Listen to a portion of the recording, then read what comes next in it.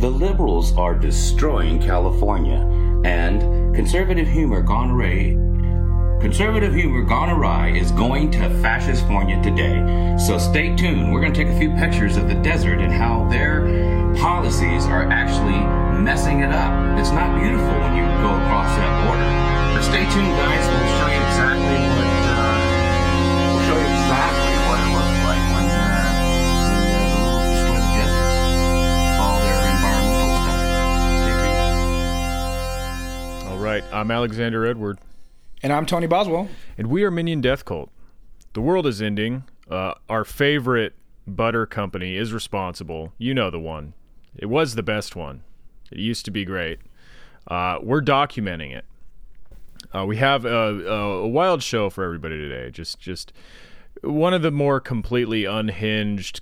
It's not quite a comment section. It's a space on Facebook that we go into occasionally, but this was it was like shooting fish in a barrel. It was really one of those, it's the problem of choice when you're just presented with too much good stuff. You know, you walk into the AM PM and it's like, which beef jerky are you going to buy? They're all so great. And then you end up spending too much money. And that's kind of what was going on with this show. Just this episode, just too much stuff.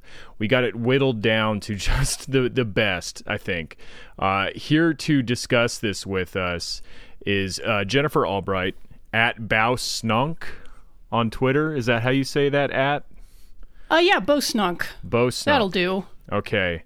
Thanks for having me, by the way. Of course. She's the host of Have You Seen This, the Odd Media podcast, and the artist behind our tour poster when we went on tour with Street Fight, which is incredible. I hope you had a chance to get one of those because we love it. Yeah. Thank you. Yeah, it was fun drawing that happy little pig. It's an if you haven't seen it, it's an adorable pig with like an aw shucks expression on his face, holding a baton behind his back and wearing a police cap. So standard cop. I always made sure to point out how good the badge on the hat is. Did you like that? It's so good. Yeah, so good. It's like a Punisher skull, but a pig face instead. It's really good. Noticed, yeah, because I was actually explaining to my conservative parents the other day that cops have really gone all in on adopting the Punisher as a kind of, the logo as a kind of signifier, which is weird to me. Yeah. But I don't think they really got it because my mom is a boomer and my dad is silent generation, so there's a lot that you can't explain to them. Just tell them that the cops are the ones preventing them from buying grass seed and getting their hair dyed at the salon, and maybe they'll come to their senses. Yeah, my dad can't get his mustache dyed. It's terrible. Okay, so today we're talking about like two big controversies going on in the right wing, neither of which directly relates to COVID-19, something we're very pleased about, something we're desperately hunting for during these times. Yeah, this whole episode's kind of nice because it's all kind of pleasant. Like this is a wholesome episode, considering, you know. This is it is very nice. Quaint. It's very quaint because it's like good old fashioned culture wars bullshit. Yeah, and I've been eating a lot of dairy in preparation, so. So is Tony, I think. Yeah, I'm with the cultured wars. That's a cultured butter joke. You didn't even give anybody time to get it at all. I love it. Well, I'm bringing some salted butter, if you know what I mean. Oh, okay. All right. I'm bringing some imitation butter, which means these are all going to be imitation jokes that I'm doing tonight. The margarine of humor, if you will. They taste just the same, but they're not actually funny.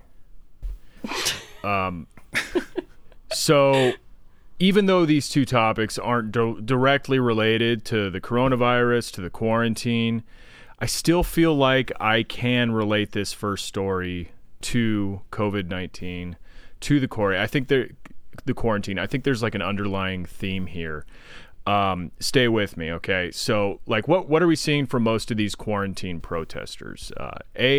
that they miss being able to like oppress their employees and or the people who serve them, who is basically they consider their employees, and B, they miss being able to buy things.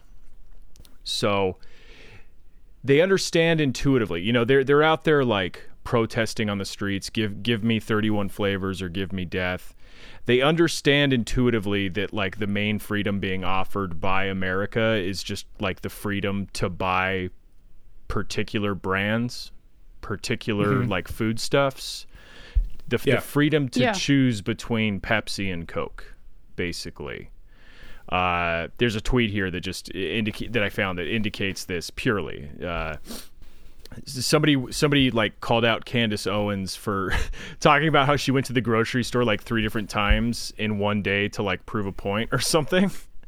I still cannot get over that. I think I said it on my account on Twitter, but I have fucking severe ADHD and I can plan meals better than this woman. She was saying it was like privilege to ask people to like buy a week's worth of food or something. So she's the Talking Points USA woman, right? Yeah.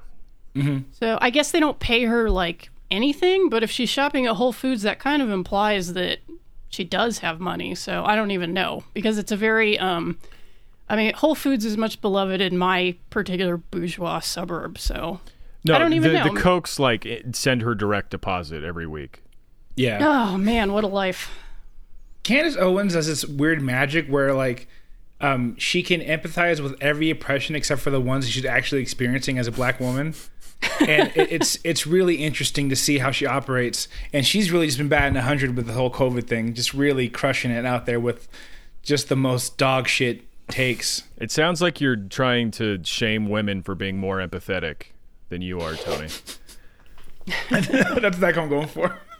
It seems like you're trying to shame somebody for being a good ally. I mean, yeah, sure, they're not being an ally with us or your community. Or themselves, even. But yeah, the response to this, somebody was making fun of her. And this response defending Candace Owens says, listen here, if we want to go every day, 3 times a week, or once a week, that's our choice. This is America. We have freedom to go where, when, how we want. And of course, that she means shopping. Where, when she says we had the freedom to go where, she means between like Vons, Trader Joe's, Whole Foods. Mm-hmm. When, during which store, hours of operation, and how we want, by Rascal, by Uber, however. You call it wealth, but the rest of us call it liberty. Freedom doesn't discriminate against wealth. Let freedom ring. And so just this all caps screed about the freedom to go shopping 3 times a day. And that's what America means. This is America. We have that freedom. And so well, seriously though, like I tried to go shopping the other day. It was like 7 a.m, and I went there and there are people inside and they wouldn't let me in because I wasn't over 65. And I was like, no, like I need to go shopping now. So I barged my way in there and I shop with the olds. Yeah. Because I will not be oppressed. I was going to say, you also have the freedom to just lie and tell them you have an autoimmune deficiency disorder, and then they just let you in.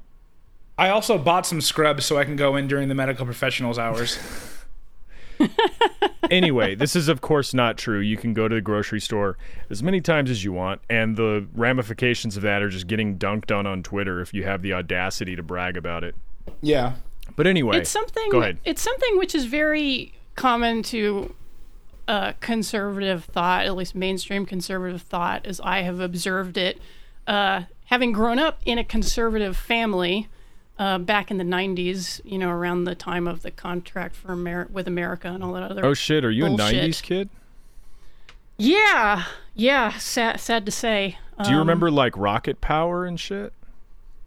I don't actually. Only real 90s kids remember Rocket Power and Wizards of Waverly Place. I was probably listening to REM and like playing with Pogs. I don't know, some 90s bullshit. But like the thing that I always noticed about conservatism, whether it's like the National Review brand or the more like kind of wild-eyed David Horowitz brand, which has become more prominent of late, I think, along with social media and everybody and their dog having a voice, is that conservatives love to prescribe very virtuous living, usually along like kind of Christian spiritual lines, and at the same time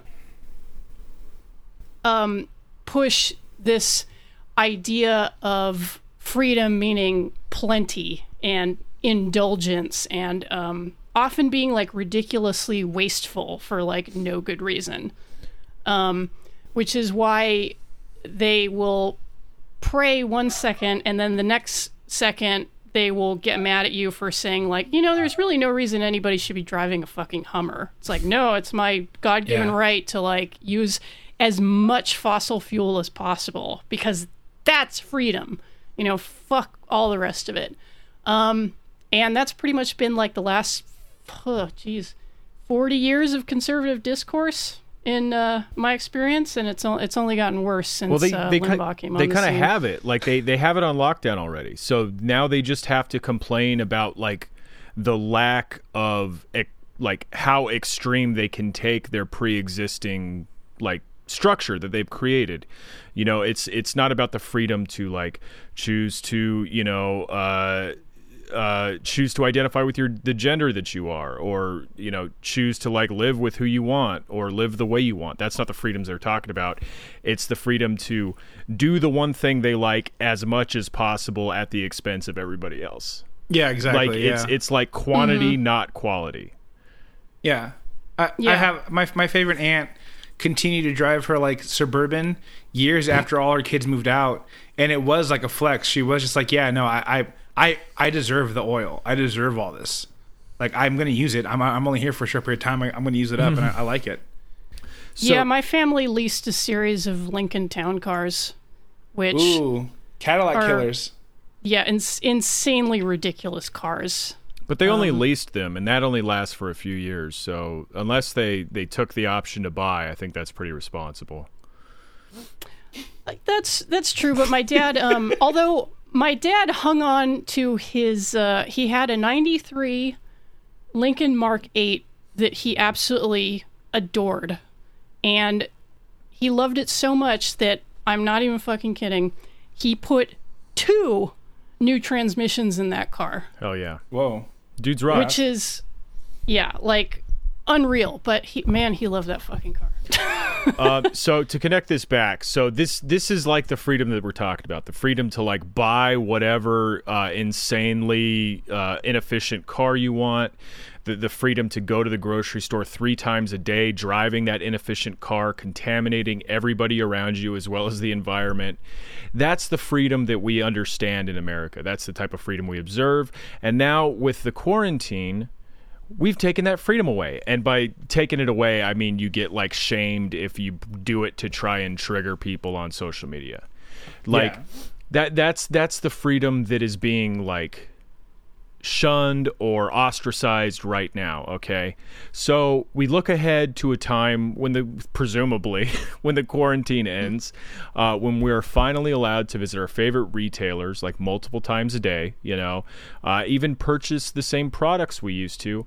But the butter that you used to buy, the butter that you grew up with, that you have this strong like psychological connection to, no longer has the beautiful native butter Maiden on the box. So despite the fact that you have the freedom to now go buy these products, the freedom to purchase the butter princess herself has been taken away forever. Okay? And that is what's going on with right-wing Facebook right now. We turn now to the visitors post sections of Facebook. Okay? This is something we've touched on a little bit here and there, but this is not every company is brave enough to have a visitor post section on their Facebook page. But blessedly, Land O'Lakes still has their visitor post section up, and it's something to behold. It really is. It's page after page after page of stuff like this. Pamela Lang says to Land O'Lakes Butter Corporation, America, ... Time to boycott Land O'Lakes butter and other products until the lovely Indian Maiden is returned to the Lable. This is a disgrace to an American icon. She has represented the company since 1928. Time to fire the ad agency that okays this change. Pam from Wisconsin. ... So I think there might be more to come from Pam from Wisconsin. Yeah, I'm glad she signed her post too, because it's not like her name is right there. Do you guys remember when people were saying like, "Oh, we need everybody to register on sites under their real names because that'll bring an end to like racist and abusive posts on social media"? Yeah. Yeah, and it worked great. I mean, racism is just non-existent on Twitter, as I'm sure you've all noticed. Yeah, it's not like people don't post wild shit every day of the fucking year. That's why the main feed of this show has been so intermittent. It's because we can't find racism online anymore, because all the boomers who are normally technologically savvy enough to have like fake names and alts and creative ways to get around Facebook's identification software, they all had to register under their real names, and so they're being really careful with their words. Yeah, very tactical. I think this is amazing. Like, I think it's great. Oh no, I wanted to say the signature at the end, Pam from Wisconsin. I think it is good that she signed her post. You might think it's redundant or whatever. I think this is like the boomer way of putting pronouns in your bio. Because her name is Pamela Lang, but she signs it Pam from Wisconsin. So that indicates to you that she wants to be called Pam, in case her name wasn't clear before. Yeah. So I appreciate that. But I think that this is just an amazing phenomenon that Pam, screaming at Facebook, screaming at Land of Lakes. Well, if she's from Wisconsin, she's from the actual Land of Lakes. Yeah. So, she does have street cred here. I got to hand it to her. Isn't that Minnesota? Yeah, it's Minnesota. Yeah, whatever. We only know that because of Prince, though. Are you mixing up butter and cheese? I think that's like a capital offense. I do all the time, and I eat it with a spoon. Yeah. Well, okay. That's why they call me the Butter Maiden. They have a more discerning palate in Wisconsin. I think they have more refined tastes than you, who are just willing to shovel any like slightly liquid cream into your mouth. I do apologize to the great state of Wisconsin, which is where my grandfather was from, actually. I've heard that you eat cheese curds that don't even squeak. I don't think I've ever eaten a cheese curd in my life. I guess I've never gone far north enough. What are they like? There's little pieces of cheese. It's fucking stupid. It's like so dumb. It's just like it's a little shitty cheese. It's not special. It's just regular cheese. If any of these comments are an indication, people will take dairy extremely fucking seriously. So that is true. We'd better not scoff. I certainly won't scoff at butter anymore. Thank you. But it's just clear that Pamela Lang has like more compassion for a company logo than like probably any person who's not related to her directly. Yeah. Pamela has for sure tried to get an actual human being fired from their actual job, and here she is yelling out of loyalty to a non-existent butter logo. Yeah, well, no for doubt. some people, that's literally what social media is for. It's for racist rants and trying to get people fired. It's for tattling. Every website is Yelp if you want it. And the best thing I love about this too is like she's trying to take away all these people think about, they're all like libertarian type who like are all about having, your liberty and your freedom to do things, but they want to make this company do something. Mm-hmm. That like they want to make somebody change their mind because like you said, their freedom was taken away in the process, and this only applies to butter and nothing else. Well, it's an attack on her freedom. It's not giving her the exact like product dressed up with the right colors and shapes on it is an attack on her freedom. How is she supposed to recognize her favorite product if like the color palette, the racist color palette isn't before her eyes? You know, like how many images can Pamela Lang recognize at this moment? You got to give her the India. They need to make like one of those retirement facilities that they have for Alzheimer's patients in like, you know, northern Europe, but it's all just like racist products for boomers. So like they still feel safe and secure, and they can wander around the town, and they can still look at like the segregating drinking fountains, and they can still like you know, buy their favorite mammy tin signs and shit. And just keep them over there, you know, and they'll be happy, I think, with all of that. I think that would work. I looked into this. I'm sorry to interrupt. But I did look into this a little bit because I was like, I think I have an inkling as to why these people are so mad. And, of course, the triggering thing is that the company removed the Butter Maiden for quote-unquote woke reasons. I guess for a long time it's been seen as a somewhat racist caricature of a Native American. Now, the history of it is a little bit mixed and kind of interesting because, you know, obviously they've had this motif on their packaging since, you know, I guess Pamela is an expert since 1928, as she says. But the logo was updated in the 50s by an Ojibwe artist called Patrick Desjardins, and he did what was the most recent incarnation of the Butter Maiden. And, you know, you could probably debate as to whether or not it's a whitewashed or accurate or whatever portrait of I think we should have Native that American debate. woman, I think you and me, Jennifer, as white people, should have the debate. Tone, we're both probably like 1/24 or something. Tone, I was born in New Mexico, so I'm perfectly qualified to speak on issues of Native American cultural representation. No, and I own several pieces of turquoise jewelry. So.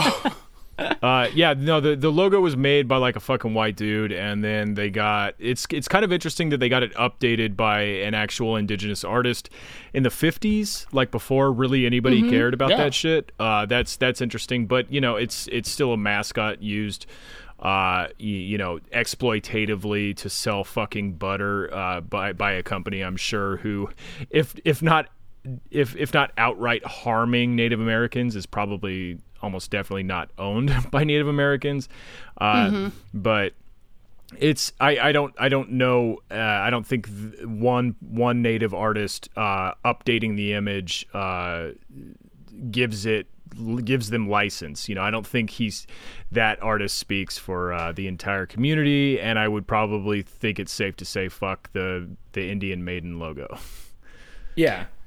Well, yeah, I mean, and I, just by mentioning the fact of the updating of the logo by an indigenous artist, like, I don't want anybody to think that I'm trying to excuse it or anything like that. It's, you know, it's just kind of an interesting fact that you know, as you dive into the history of the branding, that, you know, there actually was like a Native American person like associated at one point. But it's also interesting to me that it's not, I mean, and especially speaking as someone who is a freelance artist, you know that whenever you take on client work, you're always beholden to what the client wants. And that goes double and triple for like a large corporation. So even if this guy had wanted to make like a really accurate representation of an indigenous woman, I'm sure that he wouldn't have been able to sell that to the company. They would have been like, nah, can you make her like, make her prettier, you know, like make her tits bigger, you know, like make her knees showing, because that's sexy. And kids want to make breasts out of it. Make her knees showing specifically so that we can fold the package like so. Yes. I do wish they would have like just replaced it with another woman whose tits we can still pretend to exist, you know? They just should have made her jugs bigger. Yeah. Now with 20% more jugs. I think jugs people would buy Maiden. that. Okay, we need to keep going because there's just so much content for the butter maiden. Kathy, absolutely. Kathy Kelly posted to the Lando Lakes Facebook page, "Put the Native American woman back now!" And that's a little editorializing on my part. I did read that as Detective John Kimball. As what's his character's name in Jingle All the Way? I can't remember. That's how this comment is written. Put the Native American. It's all caps. Put the Native American woman back. ... Now. It goes with the sound effect of someone racking a shotgun, to be honest. Yeah, totally. That's what the ellipses is. It's just a shotgun rack, yeah. I thought you were going to say it goes with the digital soundboard that was circulating of Arnold quotes for prank phone call purposes, because that's also what it goes with. Well, that was my introduction to that particular voice. I don't think I've ever actually seen that movie. I've just heard the soundboard. Who is your logo and what does she do? I love how they have like a lot of respect in this comment while also being totally like disrespectful. They're like they want the Native American woman back to, like, I don't know, admire but they just need her back. They just they need her back so bad. That's what's so funny is they're trying to out woke the left. Yeah. And it's not a comment that I included because I got frankly fucking sick of it. The meme I had to see like 12 times before I got to actually any of the good stuff. But it's the right wing trying to outwoke the left by saying, looks like Land O'Lakes removed the Indian and kept the land. Just like America. Oh, God, that's like a fucking Ray Gutfeld joke. Yeah, it is a red eye moment. Classic red eye moment here. And also, there's literally nothing that people who hate identity politics love more than appropriating identity politics when it suits them. Yeah, completely. And there's nothing that people who like identity politics normally like more than dropping identity politics when it suits them. See the current presidential campaign. Mm-hmm. But anyway, it's funny because they're trying to outwoke people. So it's put the Native American woman back now, and it's like all on behalf of a person that doesn't actually exist. Like they're trying to outwoke you by saying, we actually love the Native American woman. We thought she was beautiful. We used to jerk off to her. I came to completion to the Native American woman several times. How does that make you feel? You know, more loads have been blown to this butter woman than Princess Leia.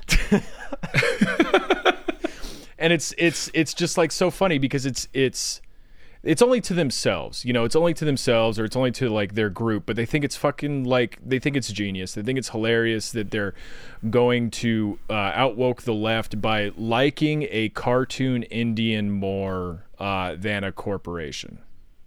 Yeah. Showing that they really care about this Indian woman. She has been an American icon. This is a disgrace to an American icon. She's not real. You can't disgrace a logo. Yeah, exactly. It's not real. No, I'm sure these people will care passionately about Indigenous women. Like they feel as passionate about the Butter Maiden as they do about, I don't know, all the Native women who have been disappeared or killed along Canada's Highway of Tears, for example, or the epidemic of sexual assault and abuse on reservations, often perpetrated by non-Indian men on Indian women. Oh wait, they actually don't. Never mind. No, not at all. And it's every one of these people lamenting the loss of the Butter Maiden has upvoted the Steven Crowder YouTube video where he talks about how the colonialists laid a smackdown on the Native Americans, and it wasn't actually genocide. It was just, they got their asses kicked, and that's what happens. Like it's completely bad faith, utterly disingenuous in the end. Like, you know, if you can't interact with these people in real life and like, you know, I don't know, maybe scare them a little bit, the best thing to do is just laugh at them, because none of this, they don't mean a word of this. All they care about is their product. That's like literally all they care about. And they're crying because they don't have access to the product the exact way they want it to be dressed up. They still have the product. It's just, it doesn't look the same. Well, it's like we're taking the trophy away from them, you know. It's like them being able to use that image as like a trophy of what they've already, you know, conquered. There's a place here in Redlands, California, which is like, I don't know, there's like Western roots here, you know. Obviously, we're in California, but it's a Western store, and they have like the cigar Indian statue out front. Mm-hmm. And it's like owned by white people, and it's like, hey, this thing sucks, and they're like, yeah, but you can't erase history. And it's like, no, like fuck off. Like you need to. It's literally 2020. You need to get rid of this. Like, it's wild. But they're like, no. It's like they're like, oh no, but like my cousin made it, and he's like 1/30th Cherokee, and he created it in his garage, so it's fine. Listen, well, the only if you want me to erase this N-word I spray painted on the side of my house, that's history. Yeah. That's history. That really happened. You can't deny that I spray painted that word on the side of my house. Yeah, I wrote the abridged Huckleberry Finn on the side of my house. You can't censor that. Because I'm such a fan of history. I'm allowed to use this iconography. I was an Eagle Scout. Well, there's also the thing of how really the only acceptable minorities are the ones that have been kind of tamed and sanitized for the mass culture. You know, which is why, like, you know, people want their butter-bearing native Maiden back, but I guarantee you they do not fucking want to see people, like, from an actual reservation. They would not go near it, like, even for money. They are not interested in the real people. And it is also kind of that... I don't know if it's uniquely American, but it does affect both conservatives and liberals, where the most intense battles are over really stupid cultural bullshit that doesn't fucking matter.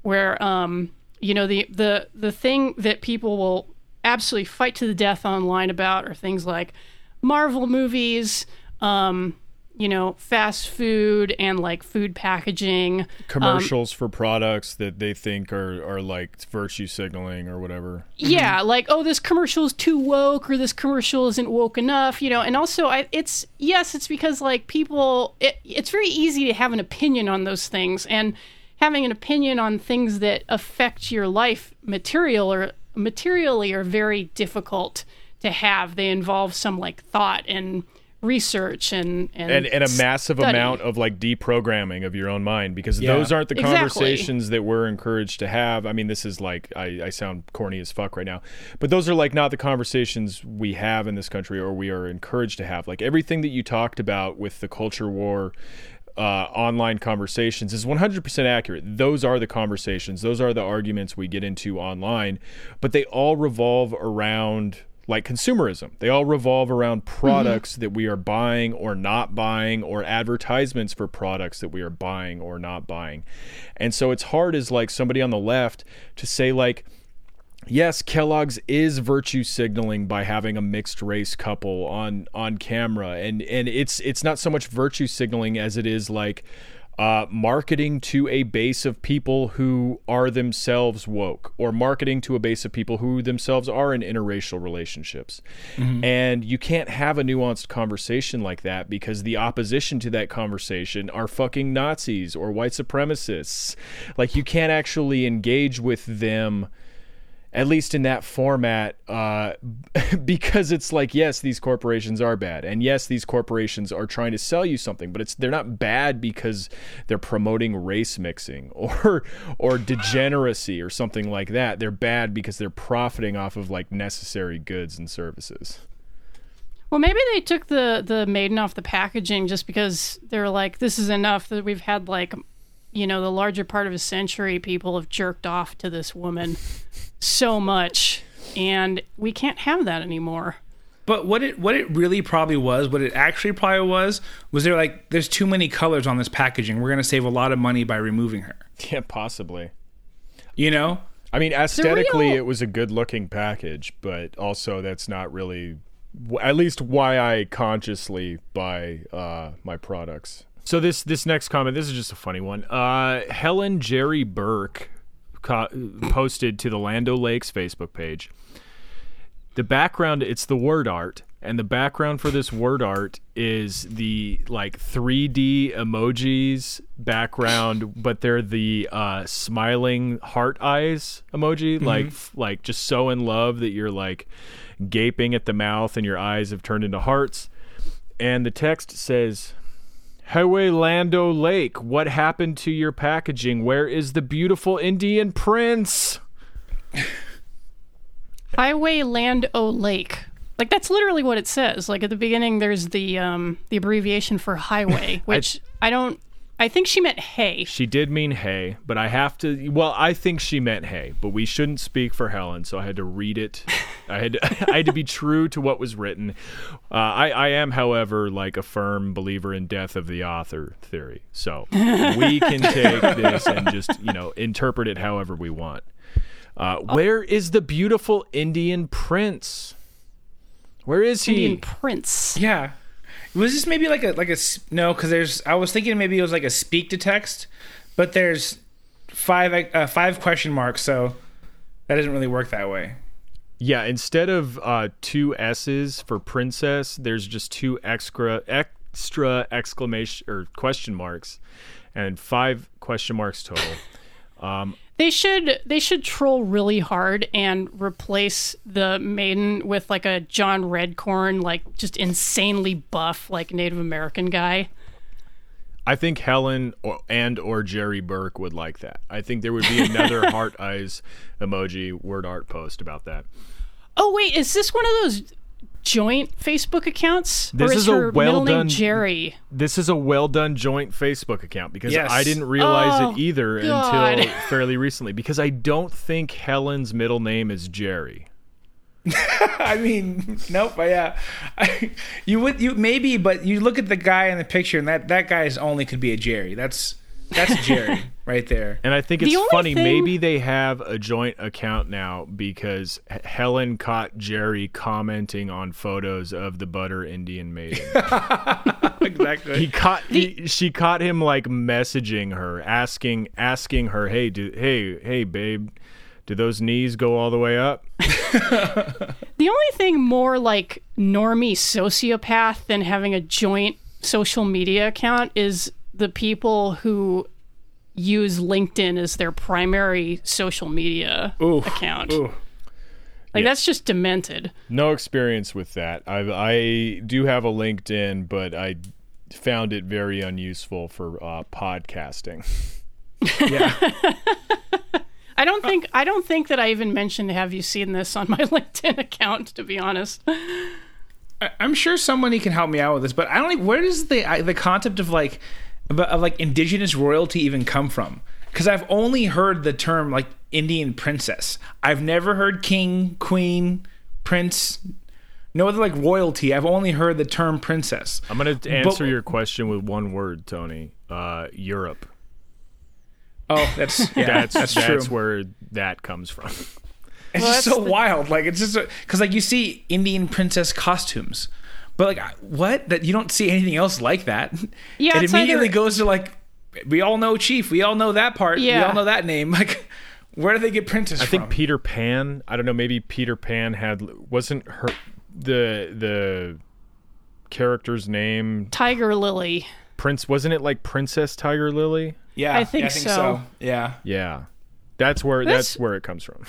But that's funny that like like an indigenous man will get the honorific of chief, which is a little bit more accurate, but in terms of minority women, it's just kind of this blanket designation of princess, no matter the culture. It's like, I guess there's a mother, maiden, crone, and princess.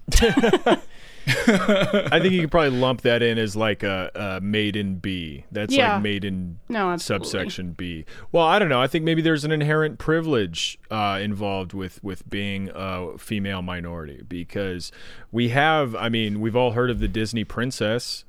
Have we heard of like a Disney like Master Chief? When Disney makes a Halo movie, you can talk to me about equality, representation. Well, and honestly, she is privileged because she has access to butter. I love this. Where is true. the beautiful Indian princess? I'm going to be charitable. Where's the beautiful Indian princess? Please bring back the beautiful butter princess. I promise to respect and honor the butter princess. I miss her. I want her back. Butter princess is what I call myself when I'm eating ice cream right out of the carton at 3 a.m. Who's a little butter princess? I am. I love that. Melissa, we're in a comment section that was also, within a post on the Land O'Lakes visitor section of Facebook. Melissa says, she's responding to somebody, I kept my 2 boxes of butter I had in my refrigerator. I can make some money on them on eBay one day. I agree with you, though. Totally ridiculous. Yeah, could do that. You could make some money on eBay with your empty butter boxes with the butter princess on them. It'd be better if she left the butter in there and it's just fully rancid. Just mail it. Well, I was laughing at this comment. Like you're gonna try to sell your mass-produced trash on eBay because you think like everybody else on the internet is as psychopathic as you are. It's Antiques Roadshow induced derangement. Yeah.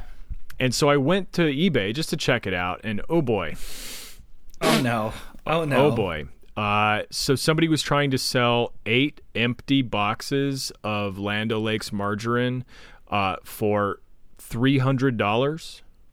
Yes. They didn't have any offers yet. A lot of these are saying Land O'Lakes butter or margarine discontinued with with Indian Maya or Mia, because these freaks know the Native American like character's name. Oh, she has a name? She has a name. It's Mia, M-I-A, or Maya. Yes, she has a name. She's a person. I apologize for erasing her. Wow. She was Mia, and now she's just MIA. Say her. Oh, they should put MIA on the box. They should do sick. that. Yeah. I don't know if she actually eats butter. She might be vegan. Were you gonna do a say her name joke, Tony? No. Yeah, I think I actually did though. Never mind. Sorry. But I'll tell you this much though. If put MIA on a box, they could take my money. Yeah. Sorry. Yeah. Sorry. If I got one of these boxes, I don't care about it. I would just make a paper airplane out of it. Oh yeah. By the way, shoot me that eBay link because I want to put in an offer on those 8 empty boxes. As soon as I get my Trump bucks, man, I'm gonna invest. Well, it's probably better that you bid on that one, because I found another one that's Land O'Lakes margarine discontinued, empty box, condition used, 13 bids. Current bid is at $27 for an empty box steal. of Land O'Lakes margarine. Imagine the bidding war going on right now, and then someone like bid sniping at the last minute with like $40 for That'd be really empty fucked boxes. Up. Somebody else. And that's why bots should be banned, so I can get my Land O'Lakes lady box. Somebody else was listing Land O'Lakes butter with the little Native American girl on it and 3 sticks left. What? For $300 or best offer. $10 shipping. Seems a little expensive. The shipping, not the price for the box. Well, if it's the sticks of butter, they have to do like dry ice. I'll do $3.25 if they throw in the sticks of butter. Yeah. Okay. My final offer. You're bidding over their buy it now price. Well, I wanna snipe anybody else who's coming in. Like if I come in with that heat, with that high offer, I can get the boxes and the butter because this shit's gonna be rare. Yeah, and people, even if you like lose the box, people will know that that's the butter. People will recognize the Land O'Lakes butter, and they'll recognize that it predates the logo change for sure. Mm-hmm. Randomly, okay. Real quick, this is $300 or best offer, $10 shipping. It also benefits charity. So I looked at the charity, and they're going to give. I was going to say they're going to give 10% to a group called Feeding America. $30 is going to go to Feeding America, and then $270 is going to go right in the pocket of this deranged individual. Well, this person is a Wisconsin dairy farmer, so it's fair. Okay, and then there's a reply to Melissa about selling it on eBay. That's what she plans to do with her butter. Peter, this is a real Poe's Law reply here, too. Say again? This is a real Poe's Law reply here, too, because I read it and I was like, shit, like any one of my Twitter mufos could have posted this with deep irony, but I don't know. It's okay. I will say right now, I kind of do my diligence when stuff falls into Poe's Law. I have a fairly keen eye for satire. Mm-hmm. When I question things, I look into them. Okay, I didn't need to look into Peter Robeck because he is commenting all over the wall of Land O'Lakes butter. He is responding to almost every single commenter. And I did give a cursory glance at his Facebook profile, and it's all just like pro football stuff, college football stuff, and anti-Nancy Pelosi stuff. Yes. I have noticed it on Twitter. There is a very high correlation between the shittiness and racism of someone's tweets and the amount of sports tweets on their timeline. Because every time I just see, I'm on Twitter and I see a tweet where I'm just like, God damn, dude, like that's reportable. If I go look at their timeline, it's like 95% sports opinions. Yeah, hate speech spikes around things like championship seasons, drafts, things of that sort. Hate speech just goes through the roof. I feel like it's because these people who are sports fans, these people who are like nerds and stuff. I'm not saying sports fans are inherently racist. I'm just saying when they are racist, it's especially hard for them to be a sports fan or to be a nerd because you're the people who you like, the work you enjoy are just they're on the opposite side. They're on the opposite side of you, whether it's like the libs in Hollywood or the minority communities who are, thoroughly represented in sports. It's every opportunity for you to lash out because you have such a love-hate relationship with it. Let me read from Peter Robeck's comment.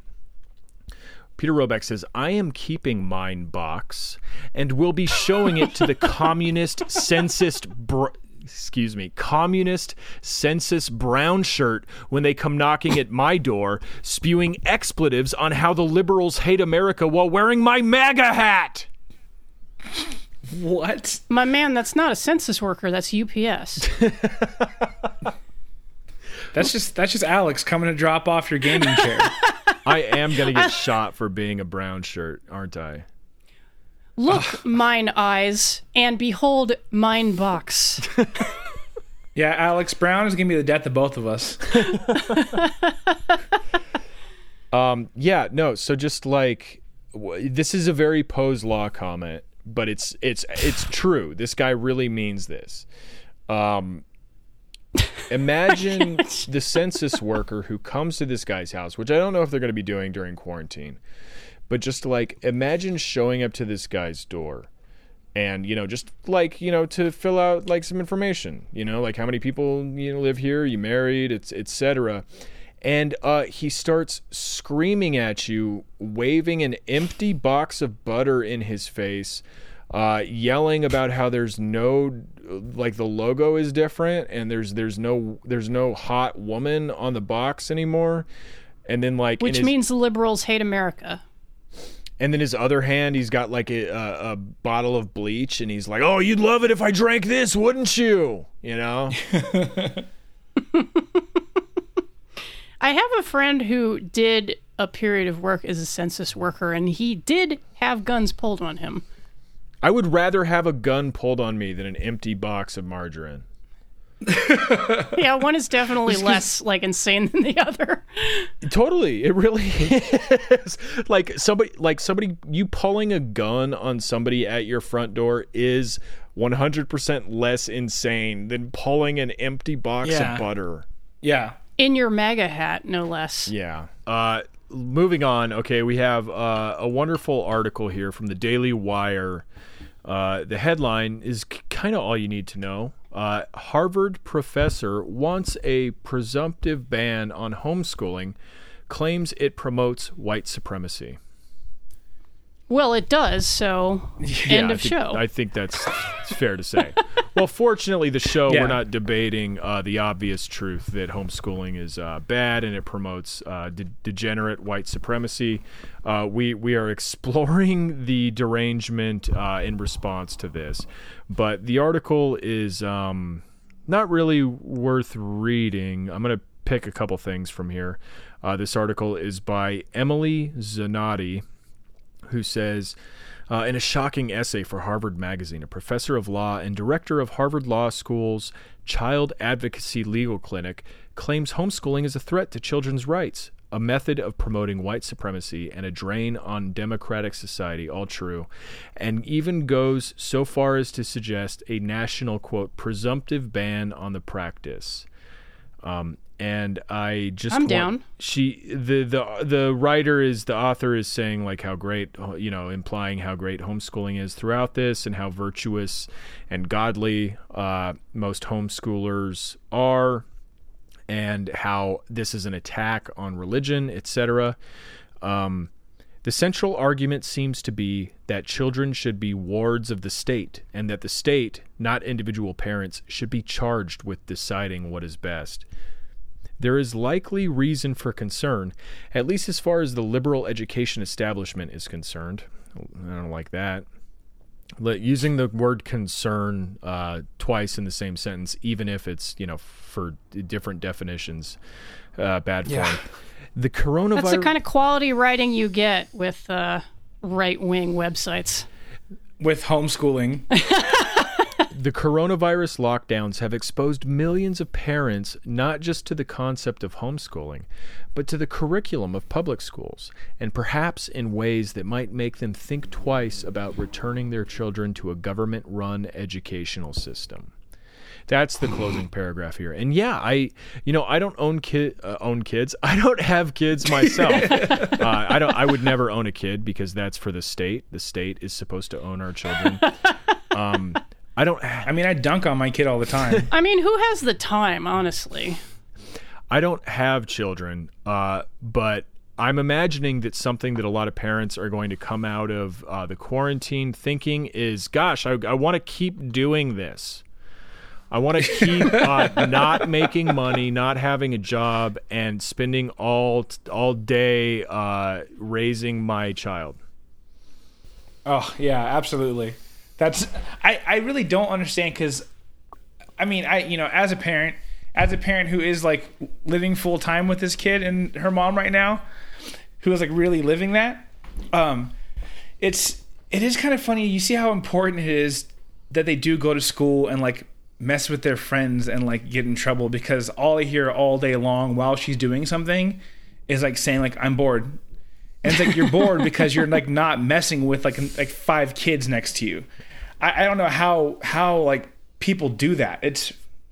These kids, they need to be around other kids. It's wild. If you're an adult, like if you're one of these right wing like evangelical or like antisocial freaks, just imagine that school is like your local Marie Callender's. Think about how much you are missing your Marie Callender's. That's the same way. Think about how much you're missing your chicken pot pie.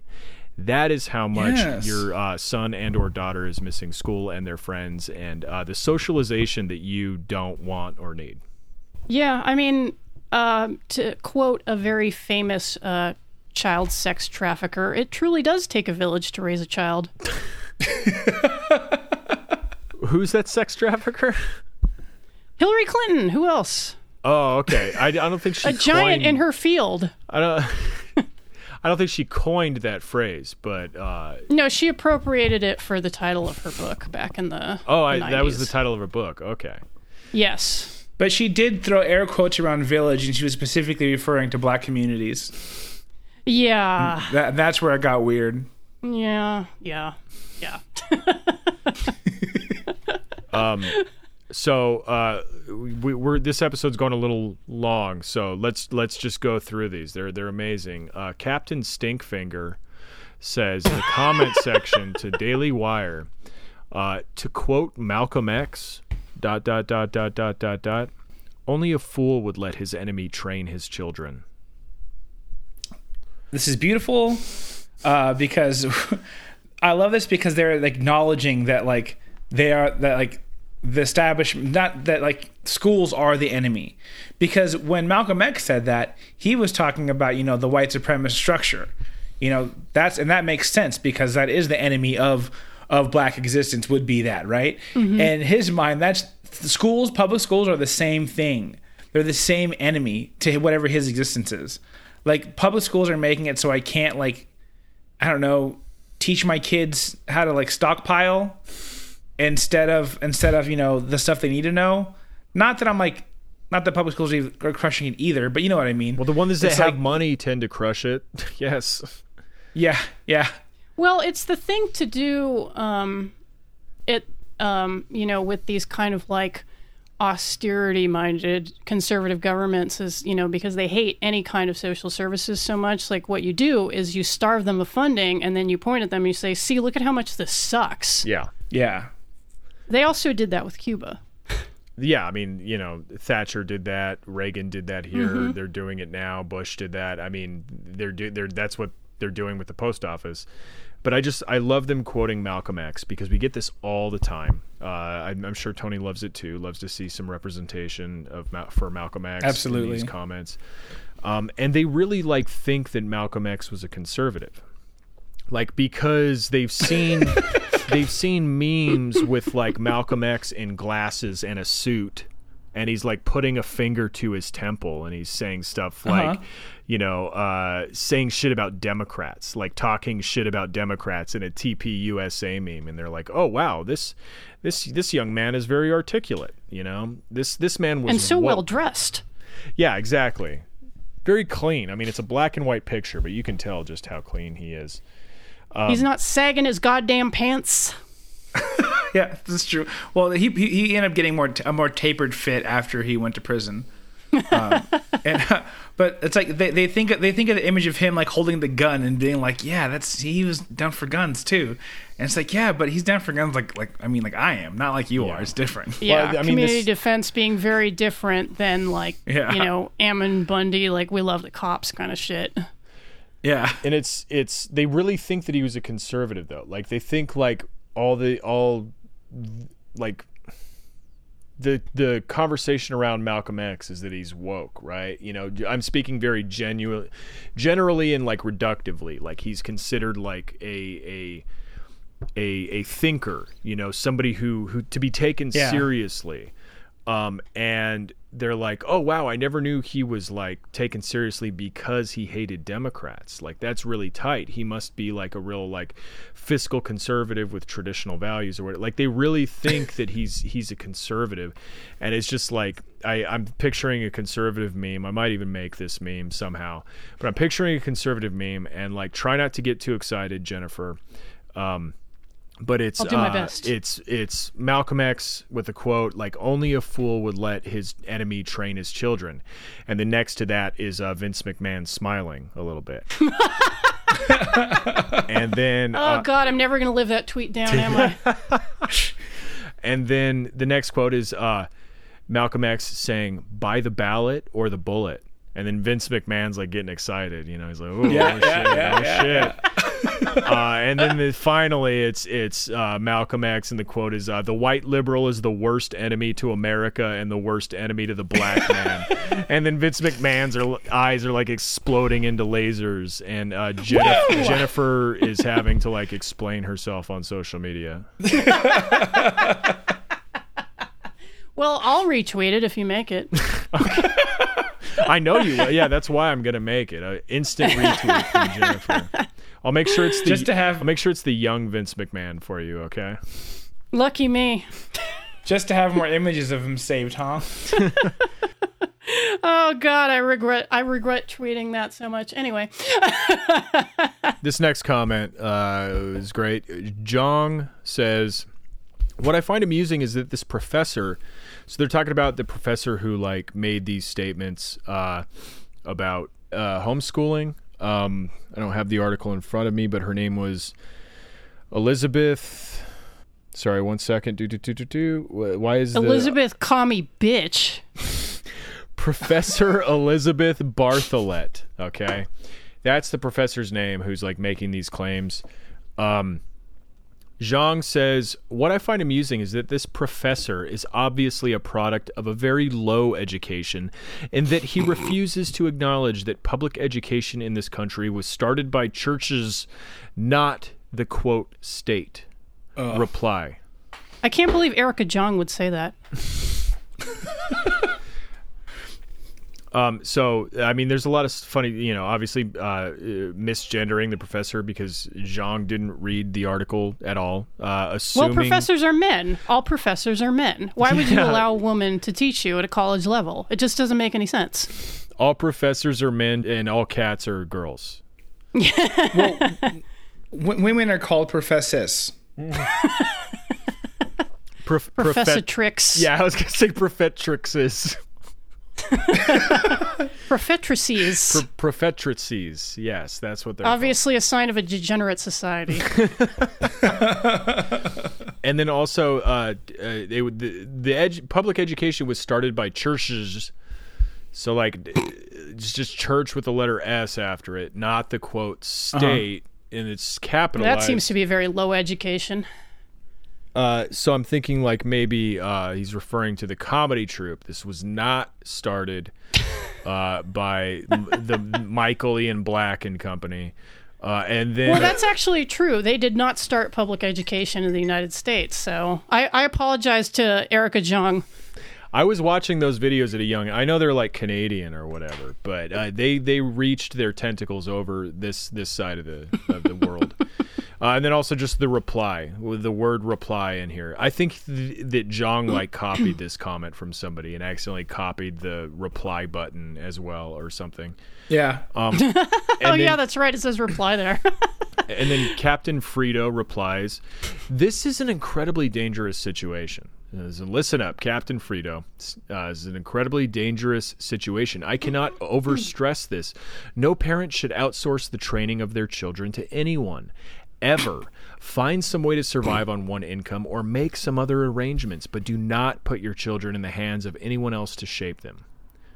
So again, just somebody like, oh yeah, what, you've been quarantined without a job for a month and a half now, going forward, no end in sight, no light at the, I mean, I guess depending on which state you live in, but even if you've reopened, that you're not out of harm's way, obviously.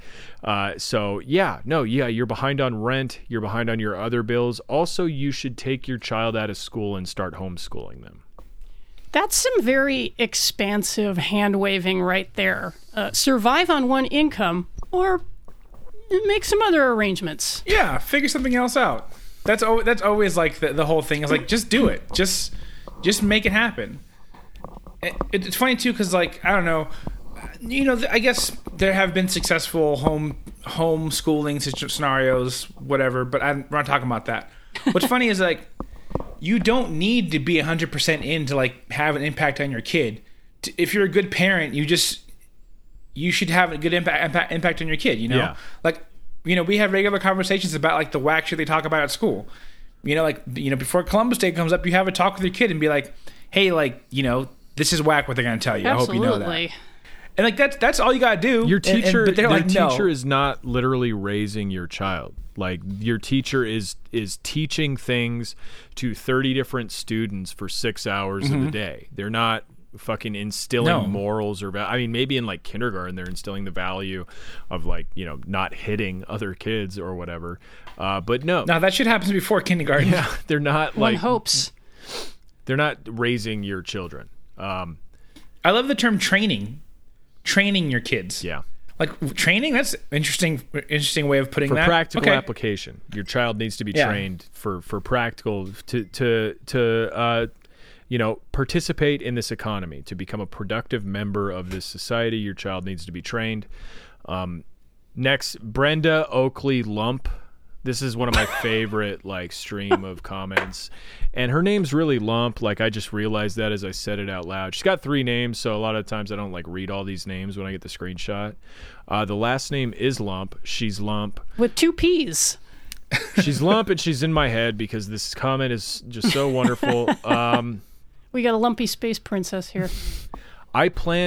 Brenda says, so she was like, you know, homeschooling or whatever, having her kids at home. I plan to continue, quote, school. Okay, I don't like those fucking scare quotes around school. I plan to continue school through the summer to a degree. Even first grade, they get such an indoctrination into a PC and Me Too world. It makes me want to puke. What? I just hear about rape on the news and on social media, and like women coming forward and like you know, airing their grievances, and it makes me want to puke. Really. Yeah, every class, Rose McGowan comes in and does a presentation to 6th graders. Rose McGowan. I would love, if Rose McGowan and Alyssa Milano came to give a joint presentation, and it just involved Rose McGowan like curb stomping Alyssa Milano. That would be pretty Here's cool. your sex strike, bitch. Yeah. Alyssa Milano just has like constantly just the worst ideas, right? All the time. It is her tweets are extremely emblematic of, and you know, not to sound like some of the people that you sample for your comment selection here, but very emblematic of Hollywood liberalism, which is basically, but what these people critiquing it don't understand is it is extremely a class thing. I mean, people just say Hollywood liberals, but what they mean is like wealthy people, like without realizing it. I mean, that's a good point. But like the people who are preying are wealthy, but the people who are victims are probably disproportionately female, just because of the way that most of the wealthy people in Hollywood are men, and you know, they're mostly straight. That doesn't mean that there aren't like male victims, obviously. we're very familiar with the doings of Bryan Singer. But yeah, no, Alyssa Milano, like she had that tweet how she was like, I'm black, I'm trans, I'm you, I'm me, I'm non-binary. If you're like, that's not what any of that means. Like, and then recently when somebody was like trying to say like, hey, why did you have Biden, who's been accused of sexual harassment and like now sexual assault, on your podcast that's called Sorry Not Sorry? You know, why'd you do that? And then I think, if I'm remembering correctly, she had a tweet that was like, no, I was a victim of sexual assault when I was 13, or when a man did this to me when I was 13, Jesus. I said nothing, or when a man did this to me when I was 18, I said nothing.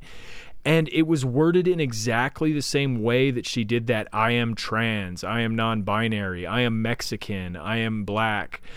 It was worded in exactly that same way. So I am not 100% convinced that she meant herself when she said that as a defense. Like, and this isn't me like questioning women. I'm just saying like the way she did it was that same like faux woke, faux artistic, faux like lib femme, we are all one hollow platitude. And I didn't see anybody else catch that, and I think that might have been what it was.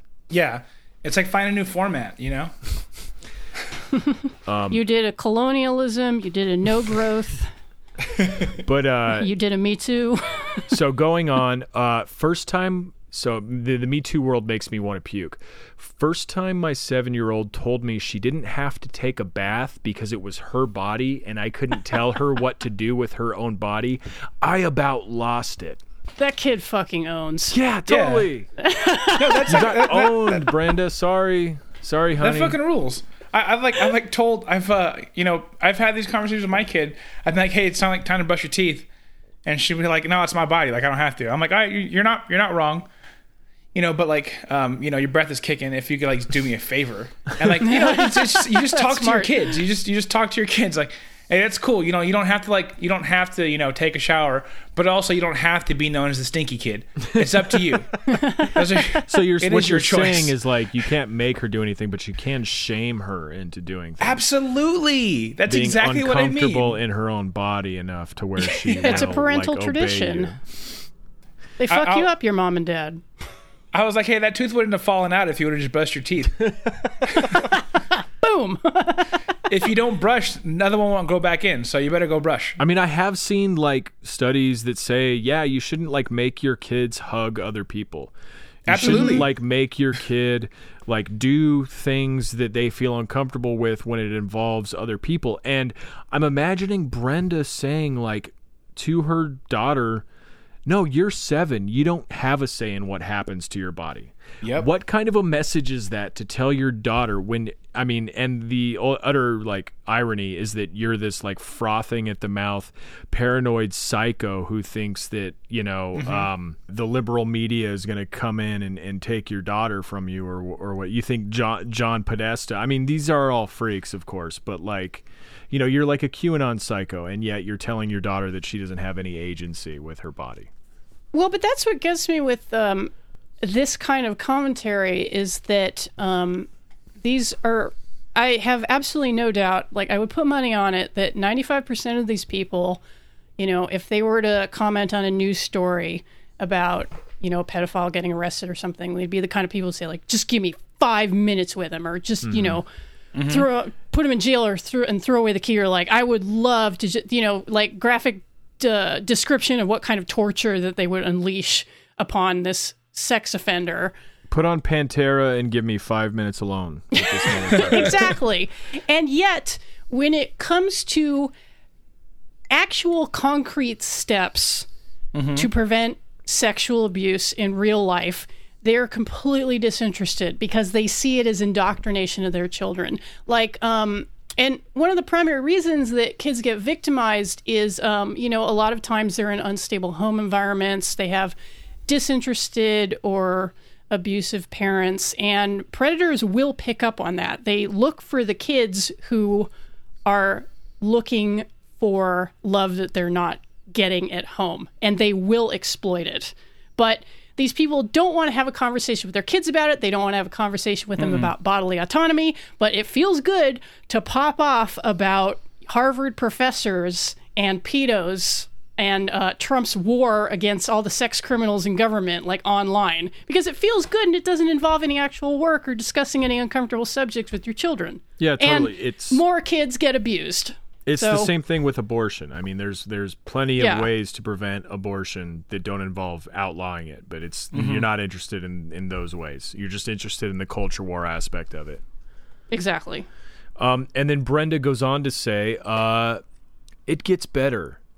The school handbook says it's okay for teachers and students to have sex as long as they aren't trading grades. I almost had a stroke. That is just not fucking true. I'm sorry. I mean, the most unbelievable true. part about this to me is that Brenda got so upset that she almost had a stroke. I can't possibly believe that happened. Well, when I was in elementary school, I fucked my teacher and we traded grades. He gave me an A+. I wasn't thrilled, so I gave him a solid B. What is the B? Is the B a BJ? What is? No, I'm just saying the phrasing here, trading grades. Yeah. Oh, I got it. I understand what she means, Yeah. that like and it's true that a major problem with student teacher like relationships is that often, because the professor or teacher, whoever has the power, like, over that student, and you can, I mean, like, I could see somebody being sick enough to threaten a kid, like, and be like, look, you better do this for me or else, like, I'm going to ruin your academic career. But the way she worded it is like trading grades. Like, what the fuck does that mean? I think she's talking about Harvard, though, right? Are you? Oh, because of the professor. No, she's not. What? She's not? She's not talking about where the professor's She's saying from? the school handbook. She's not saying the fucking my Harvard God. contract Yeah. or whatever. We'll get into it in these other comments where she elaborates. Fuck. Why is she Yeah. allowing her 7-year-old to go to a school where teachers can sexually assault students? Well, is my she's not first anymore. question. She's not. She's keeping them homeschooled now through the summer because she's got woke. She Oh, so she's making up bullshit to justify her homeschooling regime. This whole thing, the school handbook says it's okay for teachers and students to have sex as long as they aren't trading grades. This is like that. It's like that Simpsons episode where Ralph tells his parents that he saw Skinner and Edna making babies and one of the babies looked at him. Except it's Brenda like talking to her husband and saying, I saw in the school handbook that teachers can have sex with elementary school students and it's okay. And the principal saw one of the students having sex with a teacher and he smiled. It's like it's utter nonsense that we have to entertain because either A, it fits the culture war grievance, or because B, like you can't say anything to this woman or else like your administrative job at the school is in jeopardy. Did anybody call her on it? No, well, okay, so I have it right here. Mental Phrasic says, could you please tell me what page or section this statement is on? I have downloaded all 3 of the Douglas County, Illinois 2019 to 2020 student handbooks, grades K through 5 middle school and 9 through 12 high school. It would seem to me that this is highly illegal. No fucking shit. Like, duh. Well, that's the No, thing. that's just what Montessori schools are. Well, they are really advanced. Yeah. No, and he says, what school handbook? What state? I need to know this immediately. And Brenda Oakley Lump replies, Illinois. And that narrows it down. Thanks, Brenda. The ill in Illinois is all caps, so it's like ILL, ill. Illinois. Yeah. It is a pretty ill state. Well, I'm gonna go listen to the Beastie Boys. Yeah, I was gonna say like it could be an indictment on Illinois for being like sick pedo freaks, or it could be like a shout out to Nas. I don't know. I'd bet on the former. Yeah, and she goes on to say it is Douglas County, and it's just nonsense. It's just utter made up, fabricated it's nonsense. Bullshit. I'd be surprised if Brenda actually had kids. Like I feel like Illinois and Douglas County have like every right to sue her. Right now, I feel like they should sue her. Yeah, that has to be some kind of like libelous statement, to be honest. It's saying like, the Douglas County school handbook says teachers can fuck kids. What? It says it right there on. Hey, look over there. Papa Spud, who has a Papa Smurf or it's just a Smurf avatar. I can't tell if it's Papa Smurf. But their name is Papa Spud. Oh, it's not just a Smurf. It's a fucking ripped bodybuilder Smurf doing like a show me the beach pose. Yeah. Which way is the beach pose? Yeah. Papa Spud says, another feminazi pushing her vagenda. Which I haven't heard that phrase before. Yeah. I haven't heard that word before. Vagenda. That's sick. That's so good.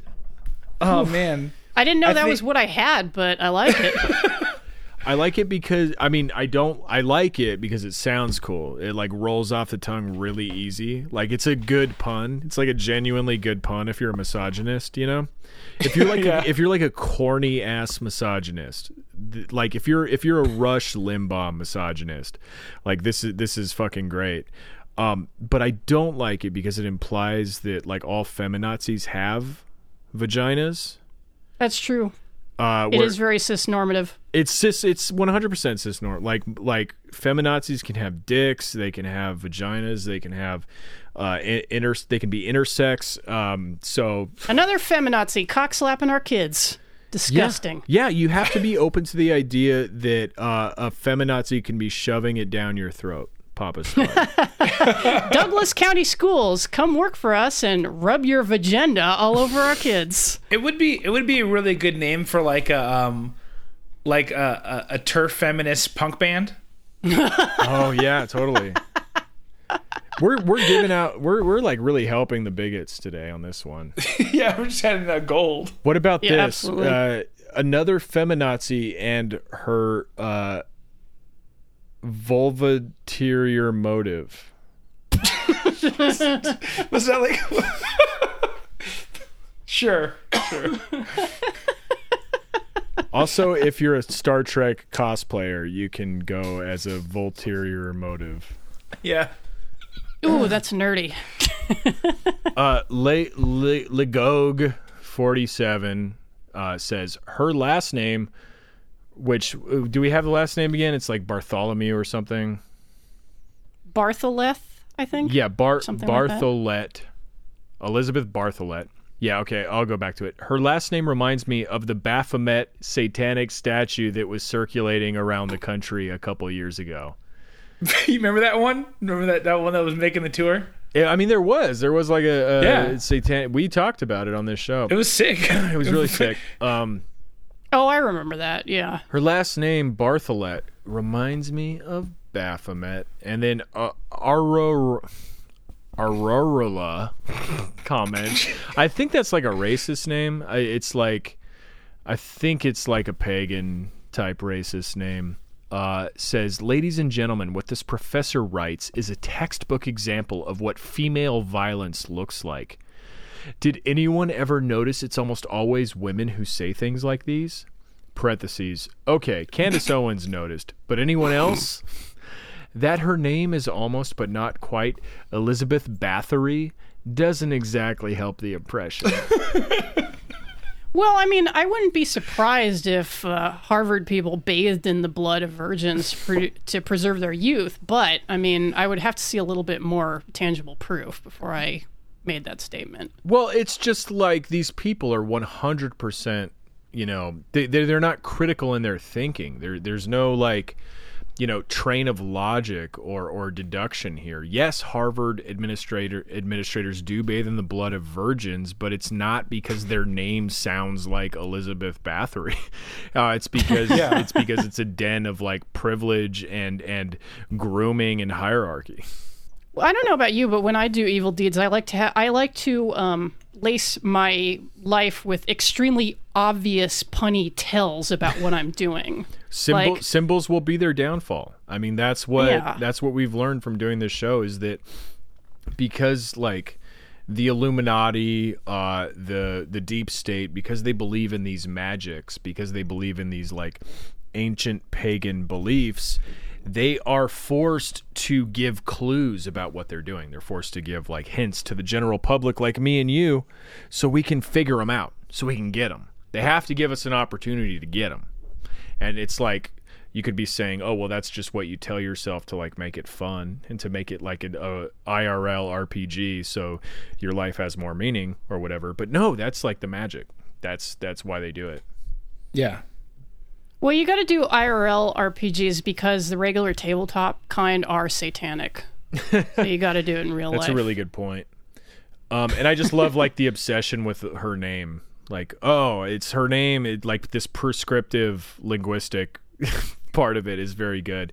And I mean, it's just, because these people are like utterly literal. There's like no, there's no piercing of the veil. There's no, what do you call it? Like discernment of themes or actual connective tissue between, I don't know, among the society, among the structures of the society. So they're like, her name is like the lady name. Her name is like Baphomet, or her name is like Bathory. Well, and none of them are like even good and funny owns. I mean, apart from the Vagenda one, which is an all-timer, but that one's good. We got to give it to them. Under no circumstance do you have to hand it to Brenda Lump, and I'm sorry, we do. Brenda Lump. Stray Away says Professor Elizabeth Bartholethe, which is not the way you spell her name, but also like another like subconscious tell. Lethe meaning like forgetfulness. it's like I think the Greek prefix for forgetfulness. Is it death or forgetfulness? I think it's forgetfulness. I mean, lethal is, obviously death, but the river Lethe was the river of forgetfulness. Anyway. I literally only know that reference in a progressive rock context, so I'm absolutely no help here. Okay, explain. I'm very curious. So Tony Banks of the band Genesis had a solo album called A Curious Feeling, and one of the tracks on it was The Waters of Lethe. Wow. And I always knew the song, but never bothered to look into the symbolism. But hey, maybe there are Q clues on there too. I don't know. If I'm remembering correctly, I think it's like a river of forgetfulness, and I know that because of a fantasy series called Xanth, where there is like a river of Lethe where you forget, you forget who you are or whatever. Speaking of fucking children, the Xanth series. Oh, okay, so you're familiar with it. Yeah, that's like everybody's first kind of like baby's first fantasy series, which you read and enjoy as like a very young teenager, and then you grow up, and a decade and a half later, you look back at them and you're like, oh my God, these are fucked up. One of the books is called The Color of Her Panties. Yeah, exactly. There's a lot that we could say about Piers Anthony, but this is not the podcast for it. This is the podcast for it. I don't know where else you're going to hear about it. I have a signed letter from Piers Anthony. Oh, did he write back to you? Yeah, he wrote back to me. He does seem very nice. He just puts pedophile shit in all of his fiction. He's for sure a creep. Like the first book is about, and I read these when I was like 13. The first book is like the main character falls in love with he's going to be seduced by a woman whose magical power is she can like assume the form of anything. She can appear to be anything, and she's trying to seduce him, and she runs through all the like different types of women, and one of them is like a 12-year-old girl or something. Ugh. And the main character Bank has like this internal monologue where he's like, well, I couldn't say I wasn't curious or whatever. And it's like when you're 13, like you don't really pick up on that it's like a literal 12-year-old girl, but revisiting it is definitely, that's exactly what it is. Yeah. I had the MS-DOS Xanth video game. That's awesome. More only 90s kids will remember. Yeah. Last comment here. Oh, no. Two more comments. Stray Away says, Professor Elizabeth Bartholethe. So this is the comment that started it all. I didn't even read it. Professor Elizabeth Bartholethe is a she, not a he. So correcting Zhang from the first comment that we read. I asked in the comments situation, which is like different name for the comment section, maybe an alternative name for this podcast, the comment situation. I like it. The comment situation podcast, the Joe Rogan comment situation podcast. I asked in the comment situation if she had any children of her own. Harvard chose to censor my question and has since closed its comment section. And it was all because of that one comment where he crossed the line. It certainly couldn't be because they were deluged with lunatics. Well, I'm sure they were deluged with lunatics, exactly like Stray Away, who was demanding to know like the history of this woman's uterus and vagina in order to like back up her credentials. Yep. Do you have children, you frigid bitch? Does your equipment even work? Somebody else was like, everything I can tell, from everything that I can tell, she does not have children, and she's just, telling us what to do with our kids. And then another commenter was like, oh no, actually she adopted 2 children from Peru or something, just like nonsense. Oh, so she's barren. Typical. And I just love this. Like, that's it wasn't specifically you, Stray Away, but yes, that is why Harvard chose to close their comment section, which I wish I would have seen. Holy shit. I didn't know Harvard had a comment section. But where do they put it? Like on the quad? Is that the comment situation? I think this was like in Harvard Magazine. So there's like a Harvard Magazine website where you can comment, which is weird because like not a lot of these prestigious outlets have comment sections.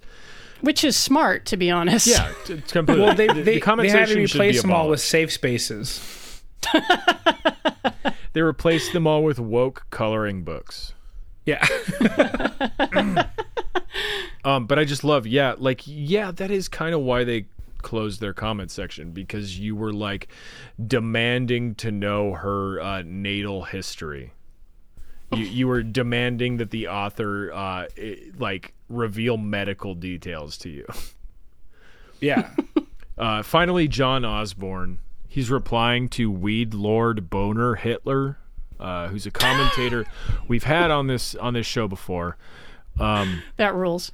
Yeah, I mean the guy sucks. You know, the guy means it genuinely. Like it's not it's not an irony Twitter handle. It's ironic in the sense that like he thinks it's funny, but it's not ironic in the sense that like I think this is lame, you know? Right. It's I know different. exactly what you mean. John Osborne, replying to Weed Lord Boner Hitler, says, both of my brother's children were homeschooled. Both have master's degrees, both are conservative, both work for federal and state governments, both challenge the leftist liberals in the deep state. Both of them fight the establishment to stop them from implementing their agendas of communism. Mm-hmm. That's the end of the comment. I love My it. nephews are the untouchables. My nephews are the tip of the spear. Just fighting all those like sinister red agents at every stage of government. Yeah. My nephews are proof that this professor is absolutely correct. Yeah, no, it's my nephews. My nephews had a good homeschool education. They are intelligent, and I base that on the fact that they send me missives. They send me dispatches from the front lines of the war with the deep state. I get dear Uncle John, I hope this letter finds you well. I apprehended a communist who was watching the new version of He-Man while working. Like it's so funny. I don't know how you can take yourself so seriously when you're like, my two large nephews rather, they work for the federal and state governments, and they're fighting the deep state in the federal and state governments. Well, I'm glad Absolutely. they're challenging the leftist liberals. It's like that's like a cool drag queen name. Just put like an accented E on the end. It's like, I mean, I'm not a therapist, you know. I've never taken a course in psychology or anything, but this smacks of like what I would think is fairly stereotypical paranoid schizophrenic behavior, where you're just like working your job. And everybody around you don't know who to trust. You don't know who is conspiring against America, who is like on the right side. Like you're just getting bad vibes from everybody around you, and you don't know who you can trust. But luckily, your brother also works there. So you guys can like conspire in the fucking broom closet about who you're gonna, I don't know, like garrote next. Yeah, I love that. You're just gonna like fucking erupt out of a potted plant and drag, Sharon from accounting into the supply closet.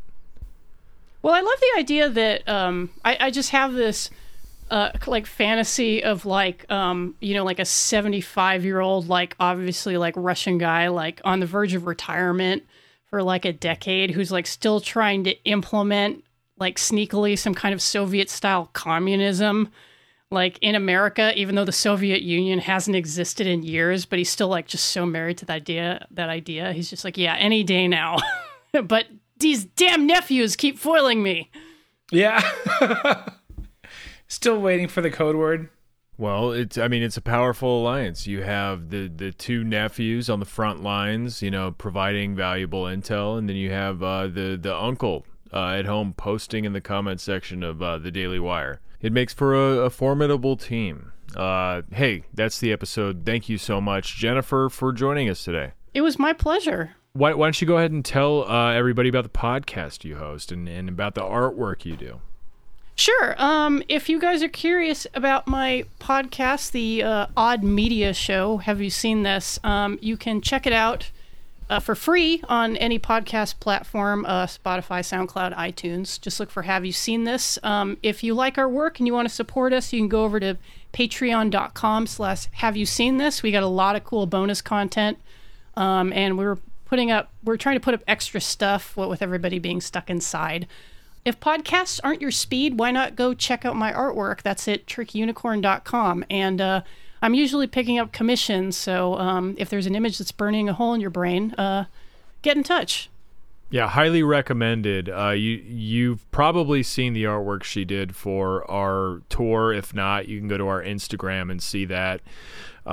From a few months back in November. Genuinely love it. It's fucking beautiful. It looks like 100% like a latex pig.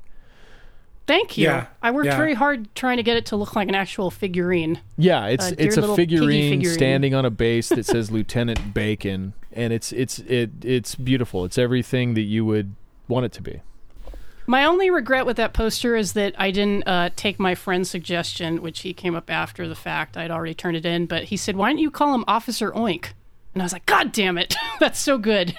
Lieutenant Bacon's pretty good too. I like it. Cool. But thank you for the plugs. I appreciate it. Yeah, of course. Thanks for joining us here. Hey, we also have a Patreon, patreon.com/Minion Death Cult, patreon.com/Minion Death Cult. We just did an extra long episode with Street Fight, all about the insane Christian movie Assassin 33 AD, in which the world's most popular or the world's most famous refugee who is a secret terrorist, go figure, who would have known, right, funds the invention of time travel, and then sends a tier 1 operator back in time to assassinate Jesus, thus eliminating filthy Christians from the world forever. And I will say that, another popular podcast did cover this movie. We covered it first, folks. Okay. Check those timestamps. All right. We go into Well, I think Have You Seen This needs to do an episode about it. Make it a trifecta. We did it with Street Fight Radio, Brett and Brian. The first time Brian's been on the show since we met him like over a year and a half ago. So it's extremely fun. That movie is incredibly insane. It's very much worth the rental. I highly recommend watching it if you haven't seen it yet before you listen to our episode, because there are spoilers, there are twists and turns that are genuinely affecting in the movie. It's a lot. Yeah. So we appreciate everybody's support, and that's the show. Thanks for listening, folks. Bye. Thank you so much. Bye. All right, shutting her down.